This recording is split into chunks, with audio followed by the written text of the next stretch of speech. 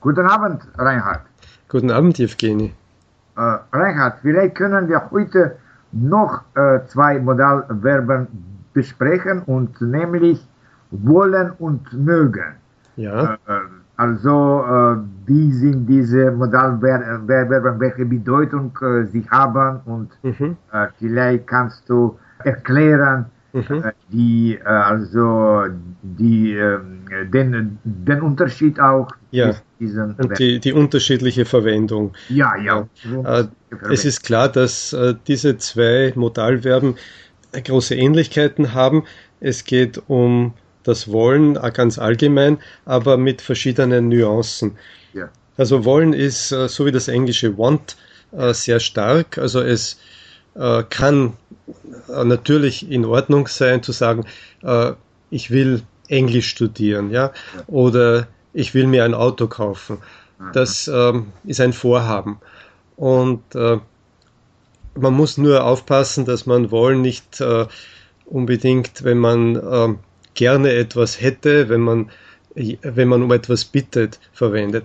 Also man sollte vielleicht nicht sagen, ich will noch ein Stück Torte, das kann ein Kind sagen, aber dann sagt man dem Kind, das ist ein bisschen unhöflich oder zu direkt, und da zieht man den Konjunktiv von mögen vor, ich möchte. Ja, Ja? Und mögen hat natürlich zwei Seiten. Das ja. eine ist, dass es ähnlich wie lieben oder gern haben verwendet wird. Also zum Beispiel, ich mag Eis oder ich mag Romane. Aber du kannst auch sagen, ich mag nicht Fleisch zum Beispiel, ja? Ja, okay. Wenn ich so eine unbestimmte Sache verneine, dann sage ich, ich mag kein Fleisch oder ich mag Ah, keinen Fisch, okay. ich mag kein Eis, ja. Das ist, sagen wir, ja, die Verneinung mit dem unbestimmten Artikel dann. Dann haben wir dieses kein, keine. Ja, Und ja, mögen. Das hat natürlich auch etwas vom Wollen. ja. Zum Beispiel, ähm, ja, mir erscheint es so, dass Kinder oft sagen, Hm, ich mag noch ein Stück Torte. ja. Und die Eltern fragen. Daher kommt es natürlich dann dieser Gebrauch von ich mag.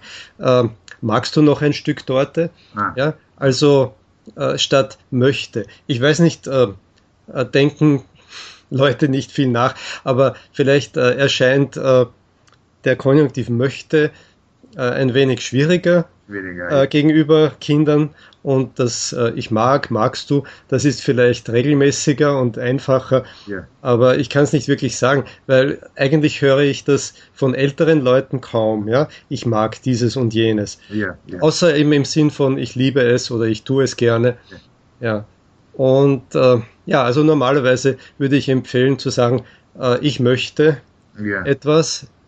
Wenn du es Ich selbst. möchte bestellen, im Restaurant zum Beispiel, Hm, oder ich möchte noch ein Bier. aha. Ja, das ist ähnlich wie das englische would like. Ja. Also das ist höflich, Mhm, diese Möglichkeitsform, dieser Konjunktiv. mhm. Und ja, Okay. das ist, was mir dazu einfällt. Ja, sehr gut, sehr gut. Hm, Danke schön, Reinhard. Jetzt bitte, ist es gerne. klarer für mich und vielleicht für andere Mhm, Deutschlernenden. Danke schön. gut, tschüss. Tschüss.